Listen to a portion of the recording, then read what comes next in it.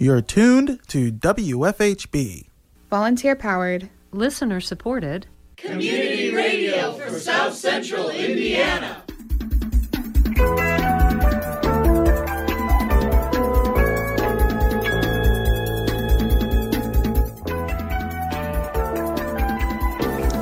Good afternoon from the studios of Community Radio 91.3 FM, reporting live for WFHB. This is Charlotte Wagermiller. And I'm Jordan Jammer. This is the WFHB local news for Friday, February 14th, 2020.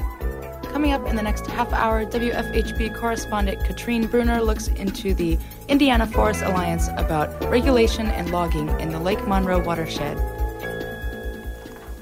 It's my understanding that they were actually confused initially, thinking that it was in a different watershed, but it is actually in the Lake Monroe watershed.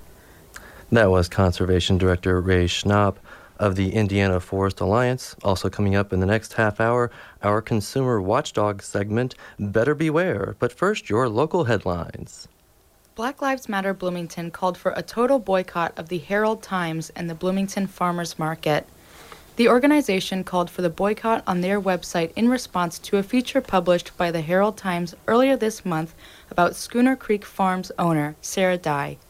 Dye is a self-admitted American identitarian and is reported to have connections to white supremacists.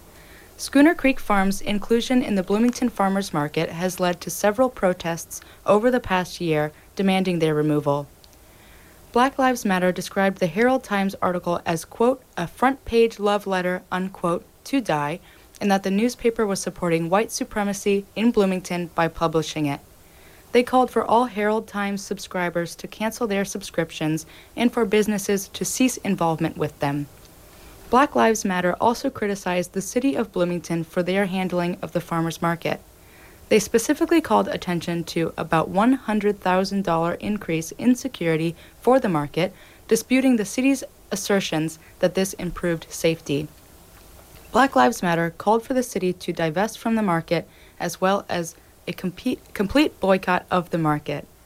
Black Lives Matter has advocated for farmers market attendees to instead support the new East Side Market, which is run by farmers and vendors rather than the city.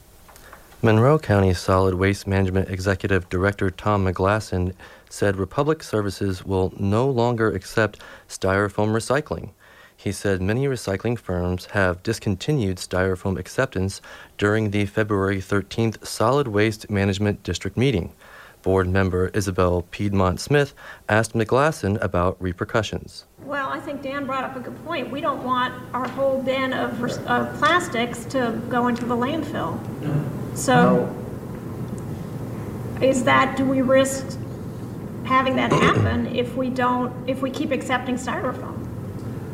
Yeah, and Mr. Carmen indicated, I think that's a risk regardless of what vendors are available to us in this area. We would use if this became something that made us move away from Republic. Like I said before, I don't think on the back end of something like that, with regard to styrofoam, we're going to wind up in any better scenario than we currently are right now. Board member Penny Githens said the signed contract was intended to continue through April. Lawyer Michael Carman said a contract amendment would be needed. McGlasson said no large cost difference would result from a contract amendment. He said PSAs will begin in March. County Health Administrator Penny Caudill requested approval of a syringe service program additional appropriation to the Monroe County Council. The fund amount is $15,000 from the Health Foundation of Greater Indianapolis. Councilwoman Marty Hawk said program cleanup was disappointing at the February 11th meeting. We felt more like it was going to be a syringe exchange, and I really regret to say we're not seeing an exchange. The only way it gets exchanged is if citizens are out there picking up or somebody volunteering picking up these needles that are everywhere. And so it's hard for me to support this. On the other hand, I know that it does assist in what we'd hoped to do, which was try to keep down any kind of spread of disease through spreading with needles. But I just think it's so regrettable that that they're just throwing around everywhere for our children to be able to, they can't walk to school, or they can't go to the parks, they can't walk out near the lake. Cadell said the program focuses on syringe services. She said one-to-one exchange rates are a misconception. Cadell explained larger improper disposal reasons. The biggest reason we have improperly disposed of needles is because we have a state that makes it a federal offense, that it is a felony to hang on to that. And so people will discard them if they are fearful that they're going to be arrested. And when you look at other communities that have syringe programs and do not have that felony, they don't have the issue. Cadell said safe disposal will increase with disposal units installation. Commissioner Eric Spoonmore said disease transmission from a needle prick has low chance. Commissioners unanimously approved the request. In the presidential debates, conversations become heated when talking about student loans. Online student debt resource, Student Loan Hero, published a survey that found 3/4 of respondents would be more likely to support a presidential candidate who calls for mass student loan forgiveness. Moreover, the survey found almost half of its respondents feel that lowering the cost of college tuition would be the most effective fix to the student loan crisis over loan forgiveness. The average loan amount for all undergraduates at Indiana University Bloomington is about $6,500 per year. Reported by online student loan database College Factual, 29% of all undergrads at IU Bloomington utilize federal student loans to pay for college. 4 years of borrowing the average amount of student loans at IU Bloomington results in a total of over $26,000. According to the Student Loan Hero survey, 31% of respondents blame colleges and universities, while 27% of respondents blame the government. However, Indiana University said the number of student loans at IU continue to fall. In a press release, the university said the amount continues a downward trend, quote, falling $13.6 million between the most recently reported academic years from the U.S. Department of Education from the 2016 to 17 academic year to the 2017 to 2018 school year, end quote. The National Center for Education Statistics reports 59.1% of undergrad students received scholarships and grants to attend college. Democratic candidates for president, such as Bernie Sanders and Elizabeth Warren, call for student loan forgiveness. Current U.S. President Donald Trump called to cut funding to student loan forgiveness programs already in place. Bloomington City Council discussed a non-consensual towing addition to the Bloomington Municipal Code. Deputy Attorney Stephen Lucas spoke about the purpose of the amendment during the February 12th meeting. The purpose of this ordinance, as stated in the whereas clauses, would be to primarily prevent predatory practices. And these predatory practices certainly aren't something that all tow companies engage in. We're not saying that at all, but these are the practices that we're trying to discourage. And those practices would be to refusing to release a vehicle before it's been removed from private property, towing vehicles a great distance, engaging in kickback arrangements, or charging exorbitant storage or towing fees. Lucas said conflict reduction and consumer protection benefit from the amendment. He said towing inflicted damage would be the business owner's responsibility. Lucas said 24-hour notice is not required for emergency towing of abandoned vehicles. In an emergency situation. And an emergency situation is defined as a vehicle that interferes with a property owner's business operations or presents a hazard to health or safety. Council members voted to raise base towing fees to $135. Council member Jim Sims said the base fee is consistent with Indiana University and Monroe County. Sims introduced a non-consensual tow business licensing amendment. Denial or renewal of license. The license administrator may decline to issue or renew a license issued under this chapter if the license administrator finds 1. The applicant has previously violated any provision of this chapter and has issued either an official warning or has been subject to any of the penalties listed under Bloomington Municipal Code 4.32.160A, or number 2, the applicant has been previously found to be in violation of any other similar law promulgated by a different governmental entity, or number 3, the applicant has previously had a license issued under this chapter suspended or revoked. Stryker Towing owner Max Stryker questioned who monitors and enforces tow warnings which result in a suspended license. City Attorney Mike Roker said the process is complaint and investigation driven. Lucas said only non-consensual tows apply to this licensing scheme. Roker said other licensing regimes do not deviate from the presented scheme. These provisions don't deviate from the other licensing regimes in the code in any significant way, particularly if we're going to talk about Amendment 2, when we're talking about a non-renewal or a revocation of a food truck license or a scooter license or a taxi cab license or a solicitor license or a pawnbroker license. And if you were to go to Terre Haute or Columbus or South Bend or Indianapolis, you'd find that their license provisions look the same way as well. So, Council members approved the licensing amendment. Council member Steve Boland introduces an administrative fee amendment. Tower Jake Padawan said a $65 towing administration fee should be enforced. Stryker explained a need for higher administrative costs. We have to keep more records. I have to buy cameras now for the back of my trucks, the front of my trucks, side of my trucks to get video of these vehicles. The driver has to take more time and take photographs. Roker said set maximums are likely what will be charged. Sims said administrative fees are not fair to the community. Volan withdrew the administrative fee amendment. Council members approved a committee of the whole recommendation do pass as amended. The county and city discussed convention center property transfers at a convention center joint session. Land would be transferred to a capital improvement board to control the convention center expansion.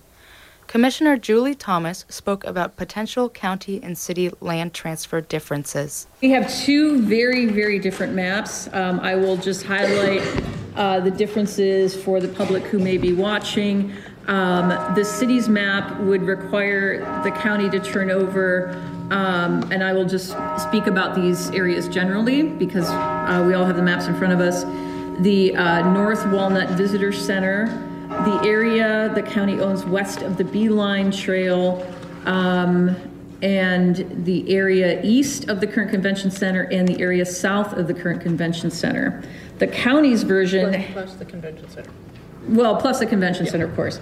The county's version, of course, has a convention center and the area east of the convention center marked, and that's it.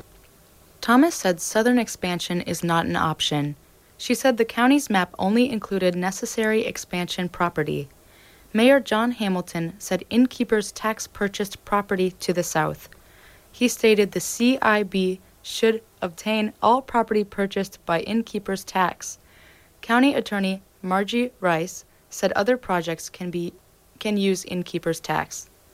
For other projects that are broader than the convention center, it may very well be that that land could be repurposed or sold, and those proceeds go for some other project that the county anticipates having in the future. So, to be real honest, I think that nobody's got a crystal ball to know if you are going to go all the way down to 2nd Street. And the idea being that, this convention center was going to go south and now it's headed north and it might head west. So we did not want to put in anything that is not necessary. And again, the county's not holding anything back that's not needed for the project. We're giving what's needed for the project. County Commissioner Penny Githens expressed concern of the southern property sitting undeveloped if the CIB does not utilize it. Mayor Hamilton said additional CIB expansion funds could be obtained by selling Visit Bloomington property. County Councilor Eric Spoonmore said current dedicated CIB funds are sufficient. Thomas expressed concerns for selling.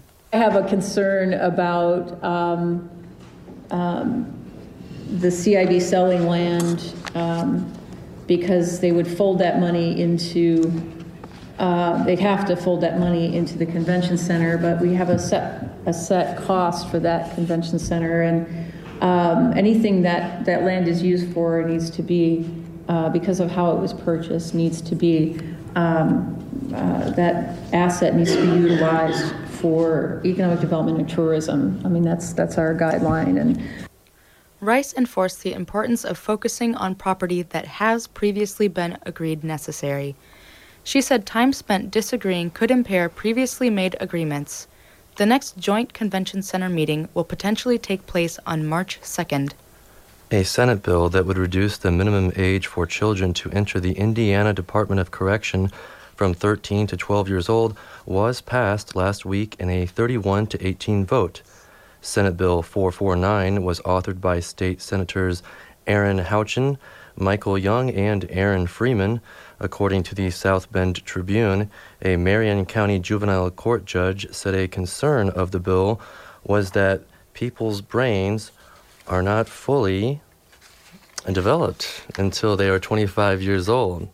The judge, Marilyn Moores, was affected by the criminal justice system as a child, and Judge Moores voiced her opposition to the bill at the State House last month, along with more than a dozen people who had run-ins with the criminal justice system as children. In addition to lowering the age, the bill allows Indiana courts to put a child in jail for up to 6 years. The list of crimes that could send a child to jail include an attempt to commit murder, rape, kidnapping, and armed robbery. St. Joseph County Prosecutor Ken Cotter supports the bill, but he said it should be used sparingly.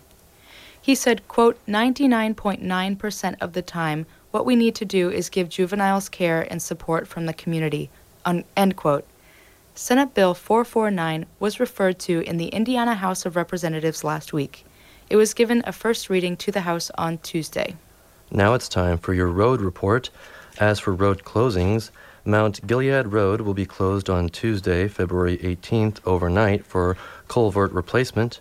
Burma Road will also be closed on Wednesday, February 19th, overnight for culvert replacement. Old Dutch Church Road will be closed for bridge construction beginning on Monday, February 20th for 90 days, according to the Monroe County Highway Department. Weddell Brothers Construction will be realigning and constructing the intersection of Curry Pike and Johnson Drive. Expect delays and possible lane restriction. Liberty Hollow Road will have lane restrictions on Friday for bridge maintenance. Crews will be removing trees on Ketchum Road during the week of February 17th to the 21st. There will be lane restrictions with traffic control on site. That's all for your road report. Now it's time to dive into our feature reports. WFHB correspondent Katrine Bruner provides today's feature report, talking with the Indiana Forest Alliance about the Houston South Restoration Project. When most people think of Indiana's landscape, they picture cornfields and flat terrain. Surprisingly, Indiana used to be almost completely covered with forests and wildlife, with a limited space filled by bare hills. Indiana's forest cover pre-settlement is estimated to be around 85%. By the early 1900s, it was at 7%. Though the urban population density has increased more and more, leaving forests less lush, Indiana still has forests to admire. In Monroe County, the Hoosier National Forest provides a unique ecosystem for Indiana residents, with more than 200,000 acres comprising about half of the total public forest land in Indiana. In order to maintain a forest so large, specific procedures need to be done. Examples are prescribed fires, planting, thinning, or harvesting trees. This can also be known as silviculture. However, in other instances, forests may be used for wood resources or for other specific maintenance purposes. This can be known as logging. Logging can contribute to deforestation and forest degradation, which can lead to a change in the ecosystems and a decrease in biodiversity. The Houston South Vegetation Management and Restoration Project is a forest management proposal mainly for the regulation and logging of 4,375 acres in the Lake Monroe watershed, specifically in the northwest corner of Jackson County and a small portion of the northeast corner of Lawrence County. According to USDA, the project was created to treat vegetation and conduct related management activities to improve forest health and sustainability of the oak-hickory ecosystems, while also improving wildlife habitat. However, many local individuals, organizations, and commissioners objected to this project in concerns of effects on the surrounding communities. The Indiana Forest Alliance is a nonprofit statewide organization working to protect and restore Indiana's forests. According to their webpage, the organization was founded in 1966 with the vision of a reforested Indiana where the natural ecosystems are protected, where Hoosiers can enjoy a natural sanctuary in the complex modern world, and where harvests of our unique hardwoods are genuinely sustainable. Conservation Director of the Indiana Forest Alliance, Ray Schnapp, has been working with the organization for 3 years to, quote, protect the forests and promote restoration, end quote. The Indiana Forest Alliance has been documenting the wildlife that lives in the Hoosier National Forest. Schnapp said, quote, a big concern is that there's going to be logging and burning in this area that is a really good habitat for endangered species of bats, end quote. There are currently 7 species of bats in the Houston South area that are listed as endangered species. Schnapp explains that with the white-nose disease, populations declined, quote, really precipitously, end quote. The team surveyed the area to see if any bats were still present in the forests and found reproducing populations of the northern long-eared bats. However, with the plan of this project, Schnapp expressed her concern for what this would do to those surviving bats. Northern long-eared bats used to be everywhere, and now there are very few. And we know that they're reproducing in this forest. So, so why should we log and burn in this forest when that species is imperiled so much? The area was picked for logging, saying that there was a confusion about whether the area was even in the Lake Monroe watershed. She also explained why many citizens and members of the city government in Bloomington have been concerned about the location and the U.S. Forest Service's admancy on the project. It's my understanding that they were actually confused initially, thinking that it was in a different watershed, but it is actually in the Lake Monroe watershed. And I don't know, it's like once they had their eye on this area, they just didn't seem to be very willing to look at other areas that they could harvest from. And we've presented a lot of arguments against it, of course, but there's a big population in the city of Bloomington that is dependent on that water supply, and they're going to mess with it. They're going to change it and disturb it. And that disturbance is a big cause for concern, and both the city and the county government have weighed in, asking them to reconsider, but the Forest Service has basically rejected their arguments.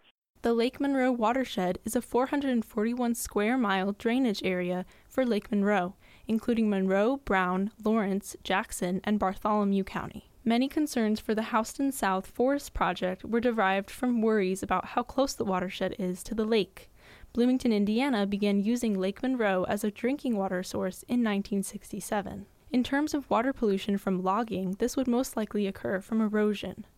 Erosion happens when land is exposed from less trees in the area and makes it easier for water and chemicals to run into the local waterways. Forest officials have stated that they plan to use efficient management practices to ensure no harm comes to the watershed. Schnapp explains reasoning to why they might be saying this, but explains that erosion will still happen no matter how careful services are. They did a study in Kentucky where they found that the suspended sediment, which is soil that has washed off the land, was 14 times higher in a watershed where logging occurred than in an unlogged watershed. So they have these practices that are called best management practices that they can use to help prevent erosion of the soil, but they're not 100% effective. So there's going to be some erosion. It's inevitable. And no matter how careful they are, they're going to be disturbing the soil. And these are fragile ecosystems, so we just think that they should do that logging in some other watershed. Schnapp goes on to express the extreme impacts that this erosion can have, including the man-made lake tilting in. Erosion is shortening the life of the lake. And what are we going to do when that lake is silted in? and it'll especially impact people who are boating and hiking, and I think that those impacts will be long-lasting. One of the plans listed in the management project for Houston South is the burning of 13,000 acres, which Schnapp says won't be burned at once. However, she says there has been talk of the burns happening during the summer, which could heavily impact species that breed during this time. And they're planning to burn now in the Hoosier National Forest, they're planning to burn a pretty large area, 13,000 acres is specified, and it won't be all burned at once. They'll do it in sections to make it more manageable, no doubt. But they're talking about burning in the summer, which is bat breeding season. So we're concerned about that, about all the species that would be impacted by the burning. I mean, birds, they could fly away maybe, but not if they have nests. And the same with bats. The adults could fly away, but the babies may be killed by the smoke and the fire. And then there are lots of ground-dwelling species like turtles and salamanders that will just get burned up. And that's a big concern, especially for species that are endangered or threatened, like even the eastern box turtle that used to be very common but is now considered a sensitive species because of habitat loss. Schnapp explains that there are many different ways to manage forests. However, people within the agency tend to use the word management when logging forests, which is not always the same, she says. She explains that the forest officials don't believe there is enough young forest, so they need to clear out the old trees.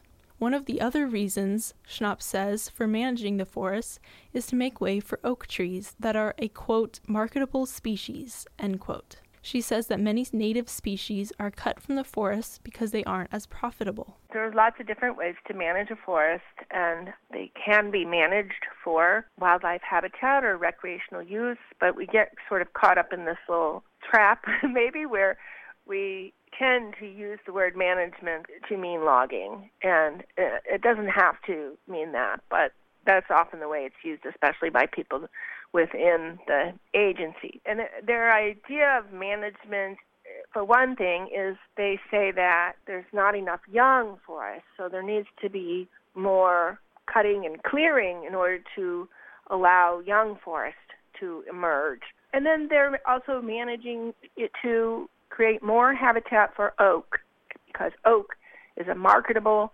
species.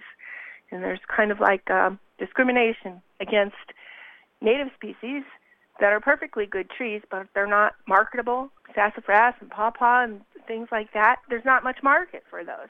So they will often girdle them and kill them intentionally because they're trying to make the forest more profitable. Schnapp states that there's no reason why these trees should be cut down, saying that it should be happening naturally and follow the cycle of the forest ecosystem. She explains how this supports the food chain in return. We think that that happens naturally in an old forest when big trees fall down. You know, when they die, and their standing dead trees are really, really useful as roost trees for bats and birds, and you know that's part of the ecosystem. And then when those big trees fall, they create openings and young trees can emerge into them. And that is just part of the cycle. And some people would say that fallen tree is wasted, but really downed logs are a super important part of the forest ecosystem. And insects that feed on wood and small mammals too, which often eat the insects, those are the foundation of the forest food chain. So downed logs are not wasted. They're food. And that's what keeps the forest going. On January 31st, a letter was sent from the Monroe County Commissioners, Monroe County Council, and the Monroe County Environmental Commission requesting Forest Service officials to consider various information before proceeding with the restoration project. The Indiana Forest Alliance was part of that letter. Schnapp states that they asked for a compromise in light of such a huge project. However, a response has yet to be heard. She says this is a big issue that people are keeping an eye on, especially because of the suspense in the U.S. Forest Service officials' response. Well, we sent a letter to the U.S. Forest Service asking for more time and also proposing some compromise where, maybe they would burn less and burn not in the summer and limit the logging to certain areas, remove the non-native pine trees, but don't do the other harvesting, things like that. We proposed a compromise, and they have not responded to that yet. So indications are the forest manager has told us that they're not going to consider our requests for reducing the area of the logging, but they haven't made their final decision yet. So there's still time. And I know that the Forest Service has been hearing from some congressmen even, so people are watching this pretty closely. For WFHB, I'm Katrine Bruner.